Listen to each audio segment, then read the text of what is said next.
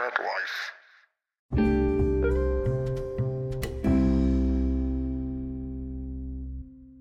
Go. Julia, how are you today? Good, thank you. How are you? Yeah, very good, very good. All right, we've got a really interesting question coming up. The history of Ukraine, territorial and demographic control. Who the hell does it belong to? All right. So first of all, although I'm Ukrainian, I haven't been born with the microchip that just uploads all the information about history in my head. So some of the things I sort of remember, but I might be wrong. So in case someone who knows history listens to that, I apologize for any mistakes. In terms of who it belongs to, I always thought that Ukrainian territory is sort of like a musical chair where the surrounding empires and countries just try to invade this, and at different times they sit on these chairs. And if you go through the history, or since we had the Kiev Rus, it's been just constantly passing from one country to another. And Ukrainians just tried to fight whoever sat on the chair, but obviously trying to keep the culture and the sort of bits of history that they consider Ukrainian, and they pass this through. No, absolutely. I mean, you mentioned there the Kievan Rus. I mean, I think in terms of history, they probably occupied the territory for the longest period of time. But there's been so many other states of control. I mean, you got Russian Empire, Lithuania, Golden Horde, Polish, Lithuanian Commonwealth, Ottomans, Mongols, everyone. There's so many. So it is a really interesting question. And when you look at the history of Ukraine, it's very young as an independent country. Mm-hmm. So looking at the size as well, 'cause it's pretty big. How does it vary within its borders in terms of people's sense of belonging? Because there must be so many historical and cultural divides based on its history of, all these borders that we mentioned. So I think it's fair to say that we consider we split the Ukraine in our minds into Western and Eastern. So Eastern was considered part of Russia and more pro-Russian, whilst Western was more into the Europe, Poland, and those countries. And from my view, the people differ a little bit as well.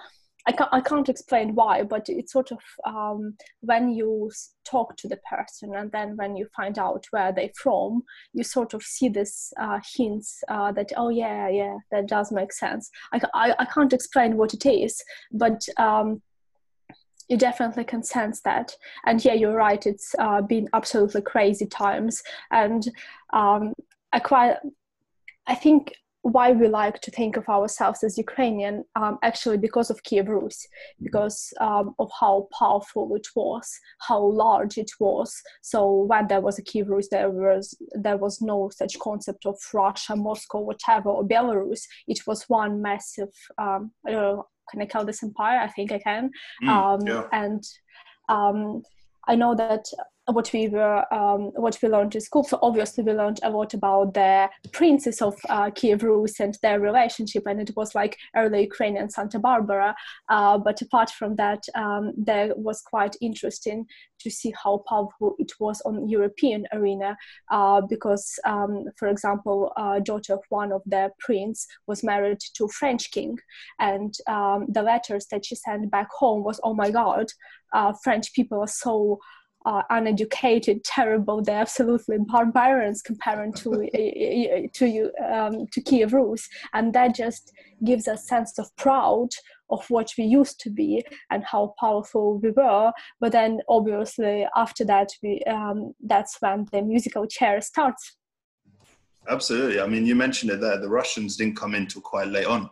I mean, looking at this list I've got here, just some of these little empires, which they didn't control the whole territory of Ukraine, but definitely aspects. I mean, you've got Bulgarian empires, the Byzantine, Mongols, Golden Hordes, like I mentioned, Lithuania, Poland, Hungary, Crimean, Khanate, Ottoman. The list goes on, and then you finally get the Grand Duchy of Moscow, which is even before the Russian Empire or anything. So it is really interesting to see sort of how separate it was from Russian hands.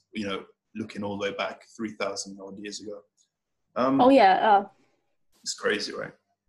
Well, yeah. So I can go through that quickly if you want, from what I know. But again, I can be wrong. But yeah. After the Kiev Rus, during the Kiev Rus, the main event that sort of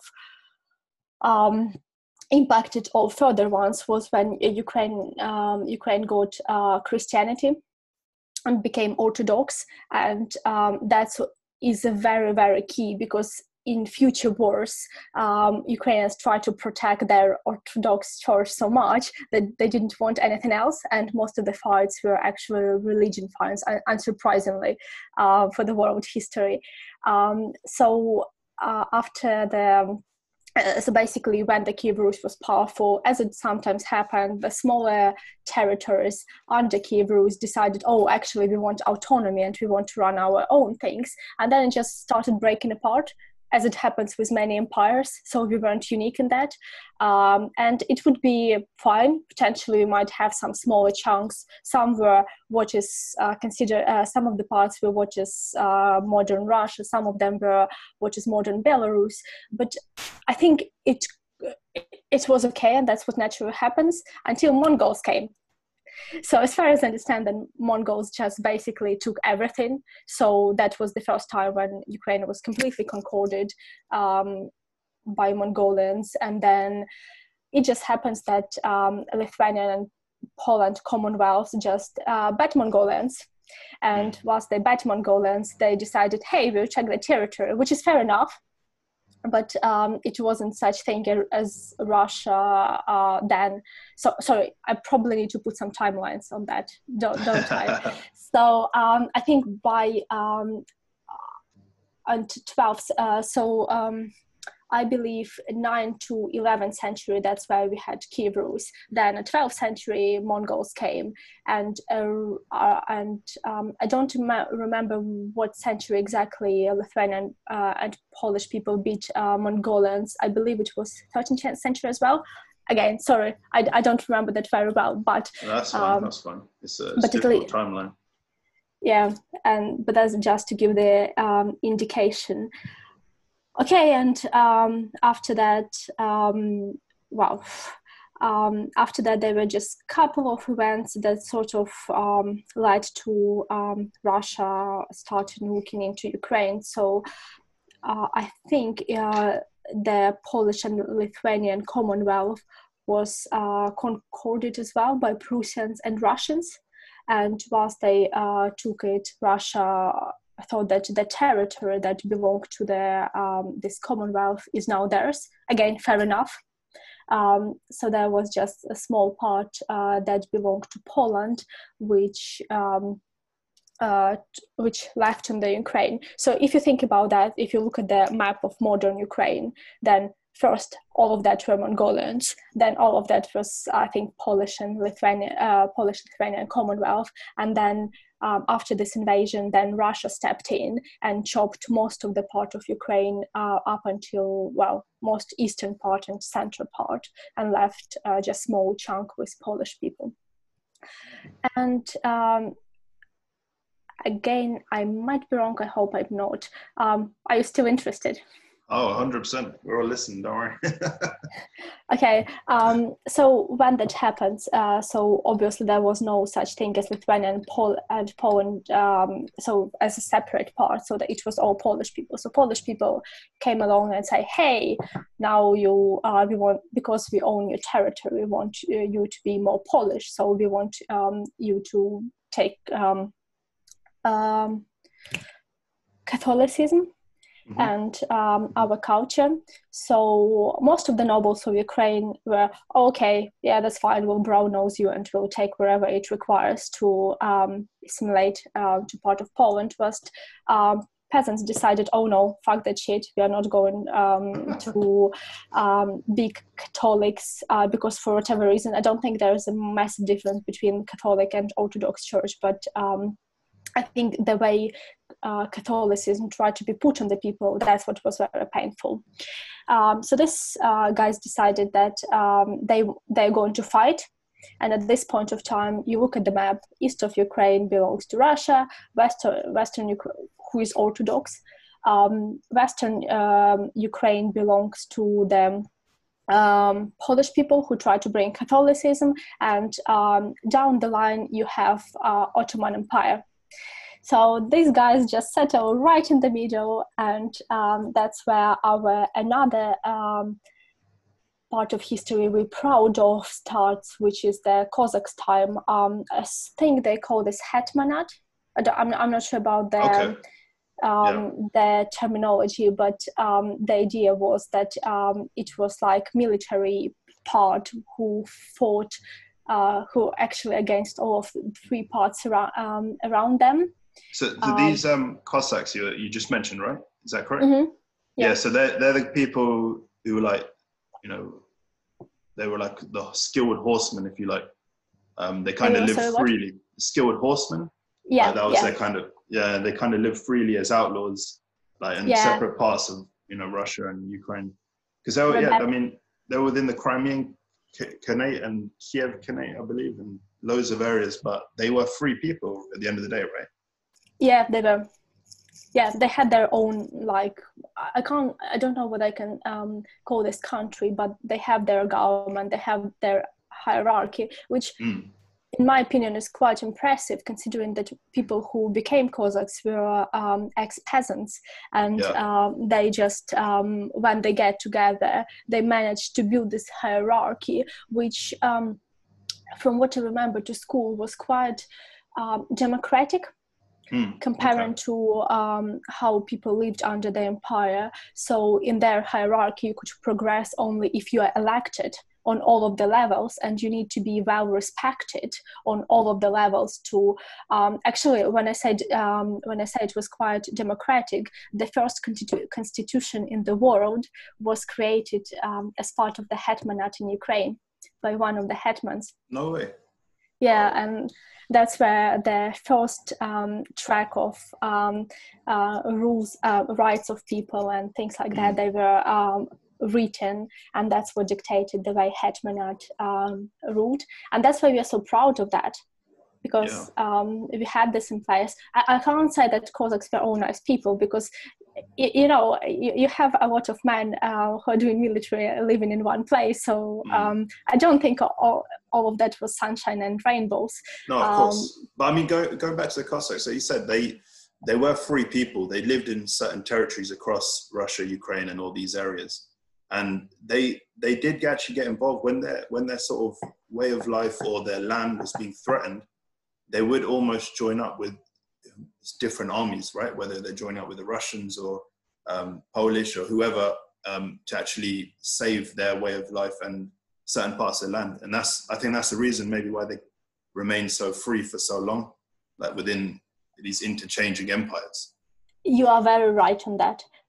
So yeah, they were in the middle, but then they were surrounded from all the sides. So they needed to have someone to support them, and that's where protection from Russia comes on area, which could everything. No one saw those air quotes.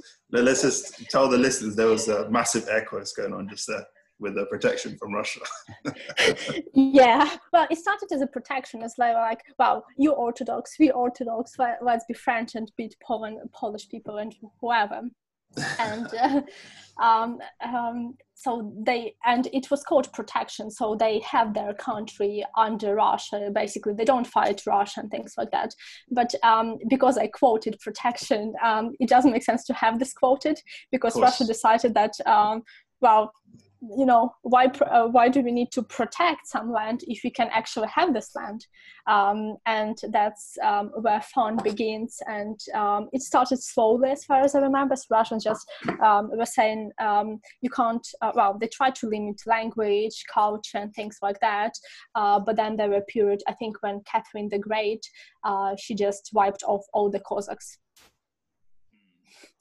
And officially, that's when, well, that's where Ukraine became small Russia, and more like their agriculture area, where, you know, the like peasants part of Russia.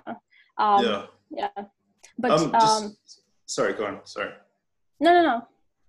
Yeah, I was just going to say on that point, Catherine the Great you mentioned, and you said small Russia. So there was a term of areas of land called Novorussia, Yeah, right? that's it. Is that correct? So can you explain something about that? Because I know in recent, more modern history, that term has sort of been reintroduced by Putin himself in certain states or areas within Ukraine, and it's been perceived to be quite sort of, well, it's not Offensive. yeah, basically. So I just want to know if you know much about that. And like we mentioned, Catherine the Great, I think was the first person to introduce that term. Can you give us a bit of background on that? I think so we call this Mala Russians, which is like small Russians, but I think it is offensive because people take this as you're not fully Russians, so you're like not normal people. Ukraine was always considered as this not proper people and something like the colony of empires potentially, but it was not good treatment. And Russians use this a lot, and we know that they use this a lot. But it just it is quite offensive. So I don't like when we call it like that. But when you go to the Russian literature, this term is quite popular. So when they refer to language or to traditions, quite a lot of time they just use that. Interesting. Sorry, go on. And even in Russian, when you say in some country, you just say, I'll use Russian words because I don't know how to explain that better. So you use the preposition v, like if it's in proper country, proper land. When they talk about Ukraine, they use na, which means like that sort of part of land. It's not its own country. And it pieces of modern Ukrainians so much because they think that that's completely unfair. We are our own country. We should be treated properly. But I understand Russians, they don't do this intentionally. It's just the rules of Russian language.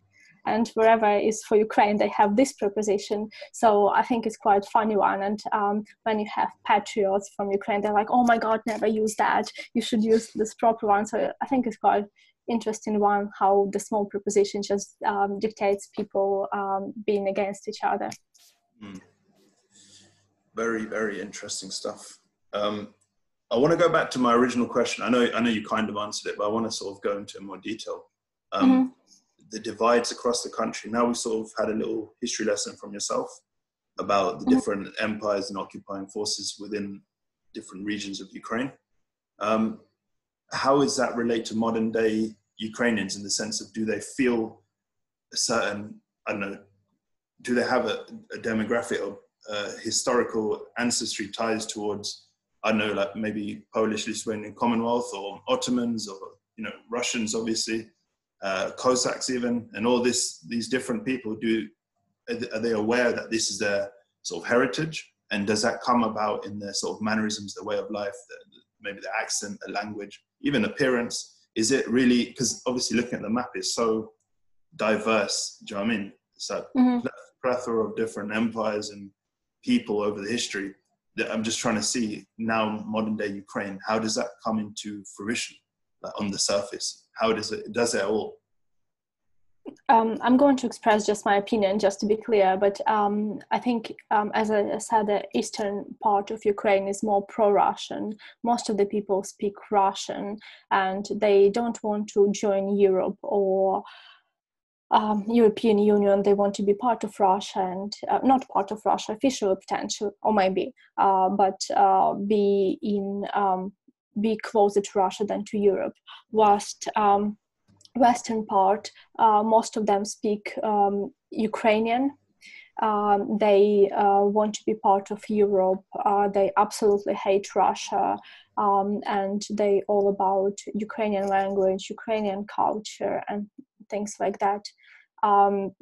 So yeah, I think that's the biggest difference. But I think center of Ukraine is more pragmatic. So there are a lot of people who speak both languages mainly, and but Center understands that it's probably better for the country development to go towards European side rather than Russia. But considering those differences and considering that speaking Russian mainly on the eastern part, that's when Russia decided that well, maybe it's still time to take those parts back to Russia where they think they belong. Interesting. I mean, would you be able to tell if someone was from, just from talking to them straight away, would you be able to tell if they're from sort of opposite ends of the country, maybe east and west, just by talking to them? Not about politics, but just straight away talking to them. Yeah, so people from Western, they have quite distinguished accent. So it's sort of, and their Ukrainian is so good that you sort of recognize them straight away. Whilst people from eastern regions, they just speak Russian. So it's a funny one because so when someone speaks, so I speak Russian just because that's the language of my family, but I can't speak I understand Ukrainian perfectly well. I can't speak Ukrainian, so if I start speaking Ukrainian for the first couple of months, it probably will sound like a robot because of the accent and me trying to find the right words to express myself. So I think most of the people from the center are the same. So even if they are from the, well, people from the center, they will be the same. So for example, sometimes if someone speaks Ukrainian to me, by default, I sometimes can reply Ukrainian or use Ukrainian words. So that's how I understand people are from center. People from eastern regions, they will never do that. They might not even know Ukrainian words, so they will reply full Russian. Although saying that, I had a very good friend who was from eastern Ukraine, but it was his decision to speak Ukrainian, and I wouldn't necessarily tell that he's from the eastern region. But if you're talking about the stereotypical people, then yeah, I would be able to recognize where they are from. Sure. I mean, what are you taught at school? Ukrainian or Russian? What's like the main language then you're... Ukrainian. All the documentation is Ukrainian. Schools taught Ukrainian. So yeah. Okay, but when you were growing up, you were not part of Soviet Union, right? Is that correct? No, I'm not at all. No. Okay, just checking. I mean, that's one question quite interesting. Like what you're taught in school, going back to the history which you outlined here. How much of this history you taught? How far back do you go? I mean, is certain aspects maybe almost removed from the history books, or how well? Because again, this history is crazy. I'm looking at it last few days, just having a bit of a read on it. It's so interesting, but it changes hands so many times. It's so diverse. How do you get taught that in school? Throughout your whole history lessons in school? Yeah, exactly that. Starting from the tribes who were wandering around Ukraine through the Kiev Rus and all further. And what we were taught in school is actually when Cossacks were wiped off, we were taught that how bad these Russians were, how they limited language and things like that. So I think it was a little bit of a propaganda. Well, fair enough, but still it was quite stressed on this term. So yeah, all of the events we were taught at school, there were no parts that were hidden, or maybe they were, but because they were hidden, I don't know. Exactly that. And it was all in Ukrainian, which is interesting because when I went to the university, I had half Ukrainian, half Russian. So it depends on what lecturers choose to taught. But it was a little bit difficult considering that you knew all the terminology in Ukrainian, and then you suddenly need to understand, use different one in Russian. So that was a little bit challenging, but... That's interesting. I mean, how different are the two languages? Because I know, again, doing some reading, there's a kind of base language which is inferred in Russian, Ukrainian, Belarusian, right? Mm-hmm. Those three languages kind of infused from one maybe fundamental language. So how do the languages sort of differ between the two? Is it quite I think you have around 60% words overlapping. So basically, being Ukrainian, I understand Belarusian, for example, although I've never learned that, but it just shows how words overlapping works. But some of the words are completely different, and some words sound the same, but they mean completely different things in two languages. So that's why I say when I try to speak Ukrainian, I sound like a robot, because some words are so similar that it takes me, and some are different, so it takes my brain longer to process that and try to put this in the correct language. But in general, they are. I think I don't know how it would be for foreigners who learn that, but I think that for people around that area, they just can comfortably swap from one to another. Interesting stuff. All right, so moving on to post-Soviet Union, we kind of touched upon it earlier. I just want to know what was that like the feeling in Ukraine around that time? Because obviously you were a brand new country in '91. I know you probably were way too young to actually know firsthand, what was going on and what the experiences was like. But I don't know, maybe in hindsight, looking back now or speaking to family and stuff growing up, what can you tell us about just the general feeling Ukraine, and how was it doing as a brand new country at the time? I like how you just completely skipped the Soviet Union. Fair enough. Being British. I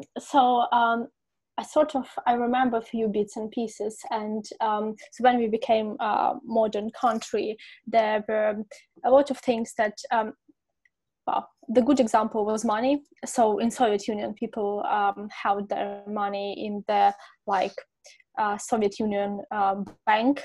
It wasn't a bank, it was the main financial area. And when Ukraine split it out, all of this money were lost. So basically people just took them. And that was a good indication of how unsafe people felt, because in Soviet Union, you sort of were protected. So you had your money, you know that if you're a big family, you would given a place, you know that you would have a job, you would have place to live, you are completely secure and safe. And then when we separated, it was a lot of unknown and a lot of things that were very frustrating for the people. They didn't know what to expect next. And it was quite difficult for some of the people, which literally broke them mentally, of this unknown part. And I think that's what, sometimes when people ask me what it is to be Ukrainian, I think you are like a cockroach. You can survive in any circumstances, but I think that's what defines us being the cockroaches, because when we split it out, people were needed to find the new way to live, completely new. It's completely changed the mentality, especially for the generation of my mom and my grandparents. They were completely lost, and it's like building everything from scratch. And some of the in the 1990s, there were a lot of criminals around. This was just crazy times. So you needed to build things from scratch, not in safe environment itself. And I think there was a lot of fear around. I'm saying that some of the people were saying, oh yeah, that's great, that's such a nice thing to do, we are not the Soviet Union anymore. But it was quite difficult time after that, and I think we are still experiencing it, because I don't think things got much safer. So I think it got better, it gets better, and if Ukraine joins European Union, it will be even better. But our first years as a proper country, they were quite stormy, and I think that storm just reflected on the future years as well. Yeah. Actually, you just reminded me of one thing I wanted to ask, and this is going into the Soviet Union territory now. There was an event in the 30s, 1932, 33, I believe, Holodomor. Yeah, it's a great Ukrainian famine, which was when food was sort of being confiscated and all that by Stalin to Ukrainians, where I think it led to the deaths of millions of people, if I'm not mistaken. so obviously, I think in school, you being obviously Ukrainian independent country going to school, I'm assuming you must have been taught about this kind of event and how significant it was being under Soviet rule at the time. But I'm wondering, maybe from your parents, I don't know if you've spoken about this all, but was this something they ever got taught? Because their schooling would have been under Soviet rule, right? So when we're talking about certain topics and stuff being annexed out of the history books, kind of, is this something you know that they know much about, or is this something they've been told about in hindsight, or was it something they just ended up experiencing firsthand through just the sheer number of people this impacted? So my grandparents were children. My grandparents, they were around when it was first wave of Holodomor and second one. So I think it was 1920s, and then 1930s. So there were two of them. So they were around on both of them, and they remember this pretty well because they didn't have any food. A lot of people around were dying. And when I lived with my grandparents, you were absolutely prohibited to throw food away. No way you could throw food away. That's how much they were impacted by that. And especially bread, it was like a sin to not finish the food you were given, and literally all the leftovers or whatever, they were just transforming into new meal, which I thought is crazy. But then in my school, when I taught about that, when I learned about that, and we learned about, there's also a lot of literature around that. So that made my heart break, and I started to understand them. So my mom is the child of Soviet Union, and she was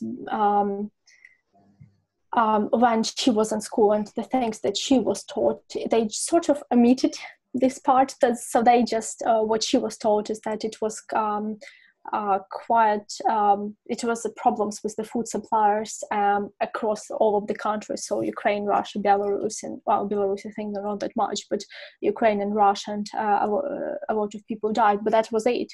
But because obviously my grandparents were telling the stories about that, so she knew. But there were some of the topics that you don't challenge, and you just repeat what you're told. So yeah, when I was in school, it was quite a big topic, and all the literature, all the stories, everything, it was taught in details. Yeah. But I think the main thing for me were my grandparents and their stories rather than stories in books. Well, apart from some of them were really heartbreaking. So I still remember me reading the first story, and I was crying for weeks after that of how sad they made the sound. But yeah, my grandparents could make the same stories. Mm. Yeah, fair enough. That sounds bad. All right. Let's go fast forward a bit again, post-Soviet Union. Well, yeah, so we were talking about growing up in the 90s and beyond. What was the sort of political landscape, again, whatever you can remember or what you've been taught? Because obviously I know where the Orange Revolution in 2004 and 10 years later, there was another one, I believe. But yeah, from your remembrance experience, let's talk a bit about the politics and how that changed hands across Ukraine. Well, I think because we're a modern country, and if you didn't, it was a little bit chaotic. But Ukraine has a good land, so that's why a lot of countries around try to invade this, and a lot of people on government now wants to get hold of this. And apart from land, we are sort of in the beginning of the gas transition, in the middle of the gas transition from Russia to Europe. So, you know, that can give you a lot of money as well. So musical chairs start again, but between the people in government, so who wants to have Ukraine and who wants to rule Ukraine. And after our first two presidents, I think after Kuchma, other president, they sort of tried to play on the thing that you mentioned before as as different regions, people supporting different parts of Europe and Russia, and that's what helped. Well, and that's how they drive their program. So yeah, we had. So the first revolution was the Orange Revolution that where it was Yushchenko versus Yanukovych, I believe, and Yanukovych was very pro-Russian and criminal and things like that. So people said that he was in prison. I think he was, but people who support him said that it's not something important. I don't know. I'm not that good at the politics. I'm just telling you what I was Sure. seeing. And then there was Yushchenko on another side, so he was like sort of, cool guy, Ukraine, Europe, and so nice and friendly. And then, as far as I remember, the election went and Yanukovych won, and people said, "Oh, that can't be legitimate," and the revolution started. And it's called Orange Revolution because the color of Yushchenko on elections were orange, and people who supported him started wearing their orange ribbons and going around, and that's where the first Maidan started. And a lot of jokes about Ukrainian history now is like people are unhappy with government, they have Maidan, they change government, they're unhappy, they have Maidan, and we go in circles. So I think it was... Wait, just go back. What, Maidan? Maidan just means square, right? It's not just a square, so... That specific square, so it means square, okay. But it means square, it is, but we have the central square in Kiev, which called Maidan Nezalezhnosti, which is fair enough, is quite long to say. So people just call this Maidan, and that's where it's all started. So yeah, it was first revolution. I think, I was a teenager then, sort of revealing my age. So my mother thought it is stupid, and that it won't take us anywhere. And I sort of, yeah, fair enough. Why the hell I should spend all my night sitting on the Maidan protesting when I can, I don't know, watch TV or something. You can watch the Maidan from TV. Why go there, isn't it? True, but all my friends were going there regularly, and I was like, well, what it will change? So I was quite skeptical. Saying that, on another Maidan, I wasn't. So I thought that with age you get smarter, but it looks like it's not the case sometimes. So yeah, I remember this as because some of you couldn't go anywhere. So, well, you could go anywhere, but that was like some of the main streets, they were occupied with people protesting and things like that. So yeah, some said that it wasn't safe to go there, and yeah, I didn't. But a lot of people were wearing orange things and orange attributics. I think it was a good fun then, because protests were quite friendly, and all of this was so nice. And yeah, that was a peaceful protest, wasn't it? Yeah, Orange Revolution. Compared to maybe other ones, subsequent ones, but yeah, sounds interesting. So Viktor Yanukovych, he initially won the elections, but there was apparently election rigging and all this stuff going on, but he kind of won unfairly. So the Supreme Court or whoever reversed the decision, and then all these Viktor Yushchenko fans who wore these orange ribbons, etc., they got their man in power to be president. Is that right? Yeah.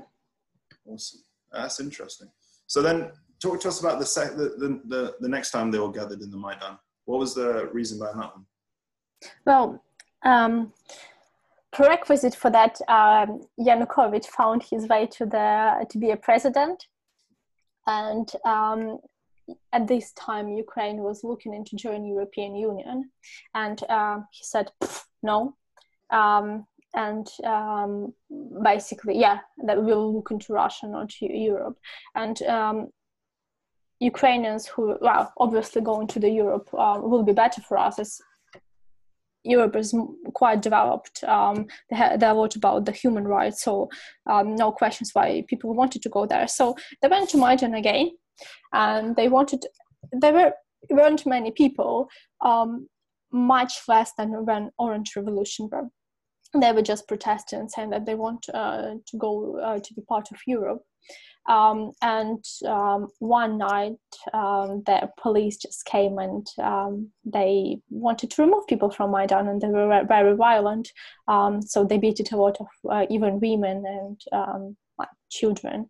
After that happened, around 2 millions came to Maidan on the next day to say you can't remove all of us, and that's where another revolution started. But police said, "Oh, we can try." So it was quite violent, with shooting and Molotov cocktails everywhere. So a lot of people died there. So that's quite sad part of history. And at the time when we had the second Maidan, Crimea was taken by Russia. Well, it was a referendum, and looks like people in Crimea decided to be part of Russia, which is fair enough, because Crimea was mostly part of Russia anyway. Before that, it was given to Ukrainian SSSR. But I can believe that people wanted to be there. But the way it happened, and this referendum and things like that, it just make it look like it was taken. And it was, there were a lot of Russian military there, so no chance. It's quite hard to believe if people have referendum when there are a lot of Russian army there, and it will be absolutely fair enough.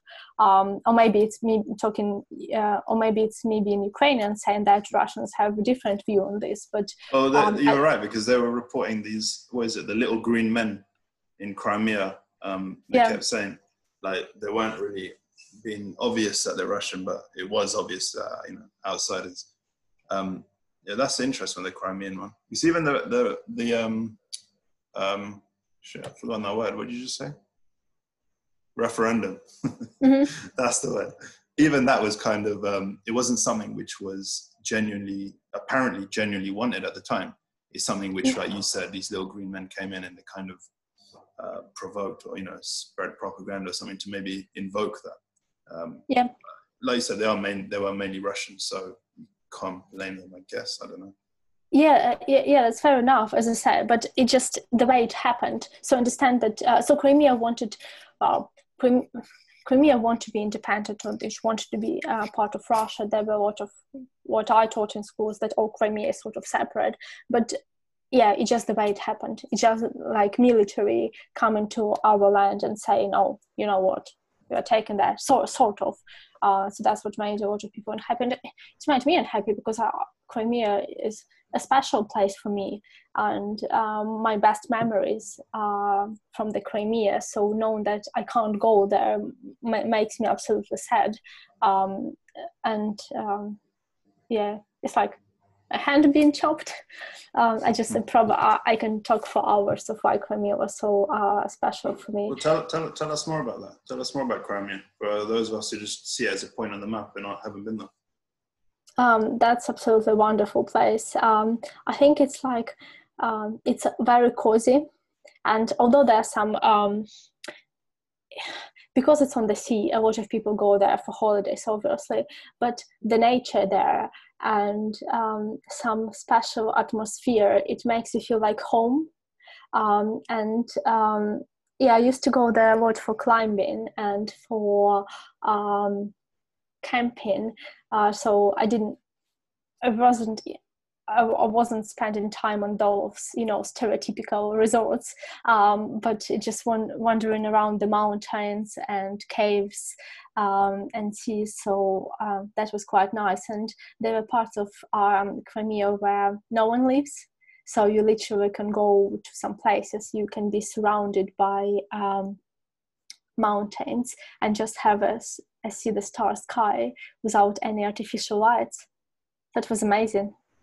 That sounds I spent a lot of time. Yeah, I spent a lot of time in their mountains, and people there are very friendly. So it's quite nice. And sometimes when you don't know that because you're from UK, but when you live in the warm countries, there's a special feeling of freedom, and you can do whatever you want and have this feeling. So that's what I got in Crimea. I don't know how to explain this. Maybe it's about warm nights or anything else, but you don't feel these restrictions. But again, you don't know this being British. But I quite enjoy that then. It's probably that burst of vitamin D you're getting, I think. That's what it sounds like. But yeah, I can imagine it. It seems like a nice place. Awesome. All right. Going back to politics, one person in particular I'm quite intrigued about, again, reading up on Yulia Tymoshenko. Now, again, from reading, from right in saying she was the first female prime minister of the Ukraine. I know she had maybe a series of runner-up finishes in certain presidential elections. Like Yushchenko, she was pro-Euro and for Ukraine to sort of join NATO, etc. And she was sort of against Russian-led Eurasian Customs Union, which was like, whoever that is, Russia, Belarus, Armenia, Kazakhstan, and Kyrgyzstan, something. Anyway, she's got a really interesting background. She was imprisoned as well, this, that, and the other. Can you give us more, just tell us more about her and maybe the stories behind her? Because obviously this is not an in-depth sort of understanding. I think you read about politics more than I did. What it seemed to me is that she was always on TV. She was seeking power, and she was joining everyone who could help her with that. I remember her as being a very dramatic woman, and just being like, playing on the emotions and things like that, and just changing constantly depending on what she thought people will support. So yeah, she was supporting Yushchenko, but I don't know whether it was legitimate support or she thought that she can use this to get the power later. And then she didn't get this, so she wanted to try her own career, but people remembered her before and all of her switching and things. So I don't know whether there will be a lot of trust there. So yeah, I remember her everywhere but nowhere, if it doesn't make sense.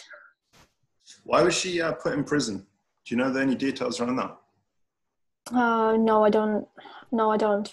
Okay. Yeah, sorry. If I say something, it might be wrong. No, that's fine. I know she, again, through reading, she was involved with gas and energy and all that. And I think she was charged in the gas case, but again, I don't know for what reason and how legit it was. Talk to us a bit about this gas and energy sort of thing going on in Ukraine through the years. Like, I can't remember, I was talking to someone, it might have even been you before this pod, but something about the routes of getting gas from Russia into Ukraine goes through a certain area which is sort of vital, and if you cut that off, it's kind of really detrimental towards Ukraine and how they sort of maintain this sort of reserve. What's the situation with that? Because it is quite a big topic, I think, the gas industry or requirements of Ukraine, right? Well, you asked me questions which so I'm not one of those guys who spent all the time on their news website and know everything about politics. I think I'm absolutely opposite. What I know is that basically Ukraine is the route for Russia to transport gas from them to Europe, and if you cut Ukraine off, they won't be able to do that. So I know that was you. Now I remember, it was you who told me that. So okay. You definitely know more. All right, carry on, sorry. No way. So I know that they are looking for some other routes, not via Ukraine, but obviously Ukraine is on the way, and Ukraine knows that it is required for gas transition, so why not take advantage of this? So yeah. Absolutely, makes sense. It's interesting. All right, well, what's the latest in Ukraine then? What's kind of it doesn't have to be political, what's the kind of landscape like now, the feeling, how close they are to Europe or Russia? I mean, all these stuff we're talking about, and the Maidan, what's going on at the moment? So after Crimea was taken, Russia tries to invade the eastern Ukraine, which they said they don't, but they were supporting people who created their own countries as Donetsk People Republic and Luhansk People Republic. And there's no way people in those areas can fight Ukrainian army without any support. It just, so basically it is between the lines, it is still the war between Russia and Ukraine for the east. And a lot of my friends of mine are just joking that, well, they're joking, but as quite mean jokes, saying that just Russia tries to get all Ukraine back. So I think a lot of people died at the beginning of these situations, and I think, well, it still carries on, which is quite sad, knowing that, well, basically we have war in our country and a lot of people are going there and they're dying. So that's quite sad, and especially considering that we are in modern world. So I think it does impact what happens on the other part of Ukraine. So, or it doesn't, I don't know. So when you start thinking about that, that makes you very sad. And well, I'm far behind, well, I don't know politics enough, so maybe there is something that you can do, but I don't know what it is. So, and some people, they just denying that, and they keep living in other parts of Ukraine as everything is normal and everything is fine and let's develop in country. But these events are always there. In terms of what you asked about the pro-European or whatever and how that looks, so when it was Soviet Union, it was all about Russian language, all Russian and things like that. You can't progress if you don't speak Russian, and that's the reason actually I'm speaking Russian, just because my grandfather was military and he was told that he can't progress if he speaks Ukrainian, so he gave up Ukrainian, he started speaking Russian. And then obviously, as I said, my mom was child of Soviet Union, so she just followed and she was speaking Russian. So, but I think now it becomes opposite.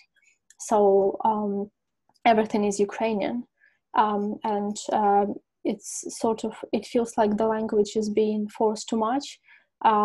So don't get me wrong, I'm not one of these people who were saying, oh my god, speaking Russian is so difficult in Ukraine. I always thought that that's choice of people, and I've never faced the discrimination or anything of the way I speak. But I think what happens now is, so I can give you an example. So when I want to buy some books, and when it's just easier for me to read in Russian. I can read Ukrainian, but it's just, you know, if I can choose the language, I would go for Russian. And when I go to the bookstores, there is nothing in Russian.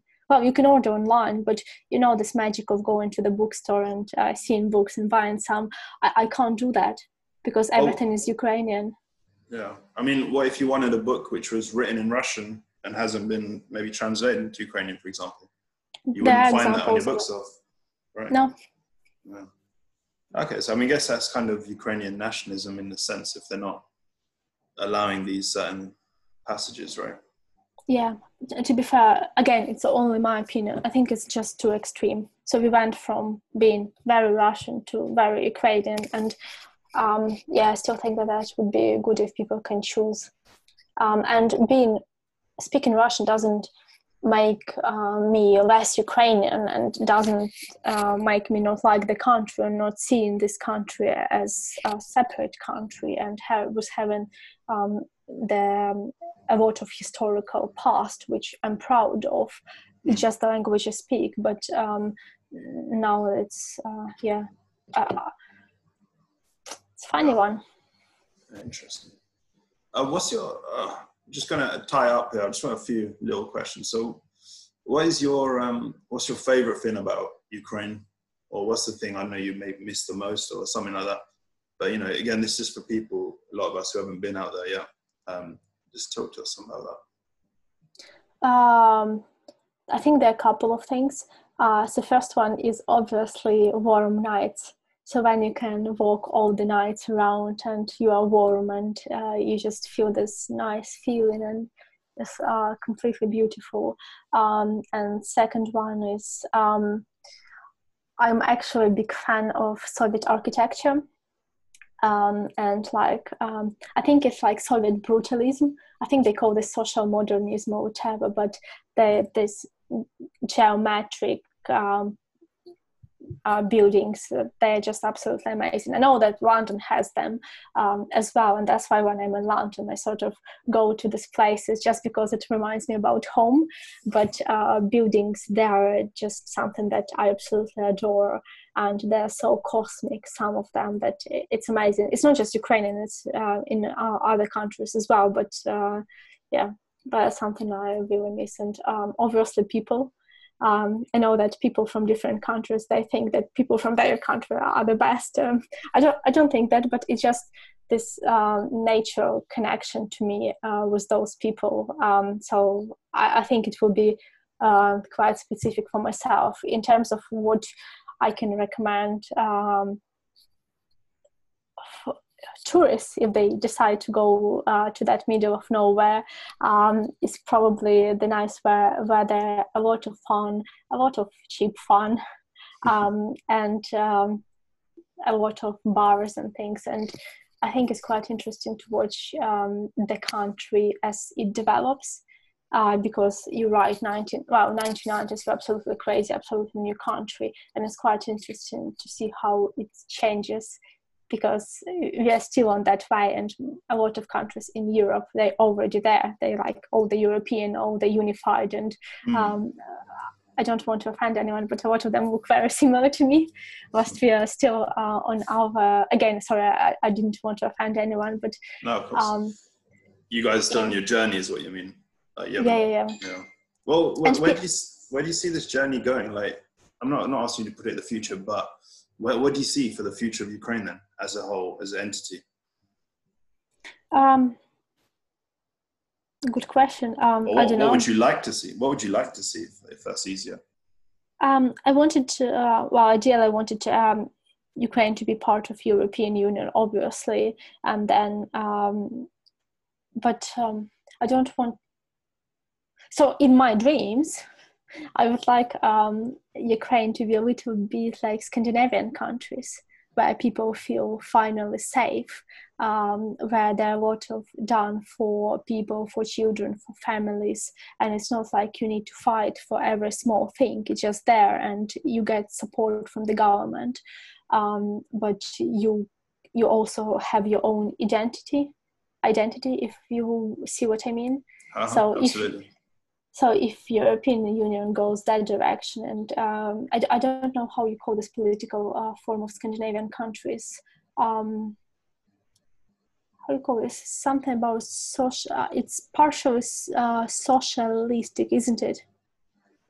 I'm not sure. I might be completely wrong, but if European Union goes that direction and become more human rights and things like that, to be fair, I would like that for UK as well. But I would like Ukraine go that route as well at some point. Yeah. And I'd like Ukrainians to keep their identity, because it's quite cute and funny, and I quite like the culture and the. All of these small, historical things appear in the modern art and things like that. But probably with bookstores with Russian books, that would be amazing. Nice. Awesome. All right. Well, I guess let's end on this final point. Are we going to see you run for Prime Minister of Ukraine anytime soon? Oh, no way. To be fair, I know so little about politics that there's no way I can even think about some of the government roles. It's fine. Just pretend like you know. Pretend like you know, and just put on a happy smile. To be fair, I think that's what people in government do across all of the countries. But I think I would be crap at pretending. All right, Julia. This has been interesting, definitely informative, and. Thank you so much for coming on. I hope you've enjoyed yourself. Yeah, I hope I didn't make any mistakes. So no, because it's all informative, and we all learned a lot. So thanks very much for your time. It's been absolutely great. All right, people, stay safe. See you soon. Bye-bye.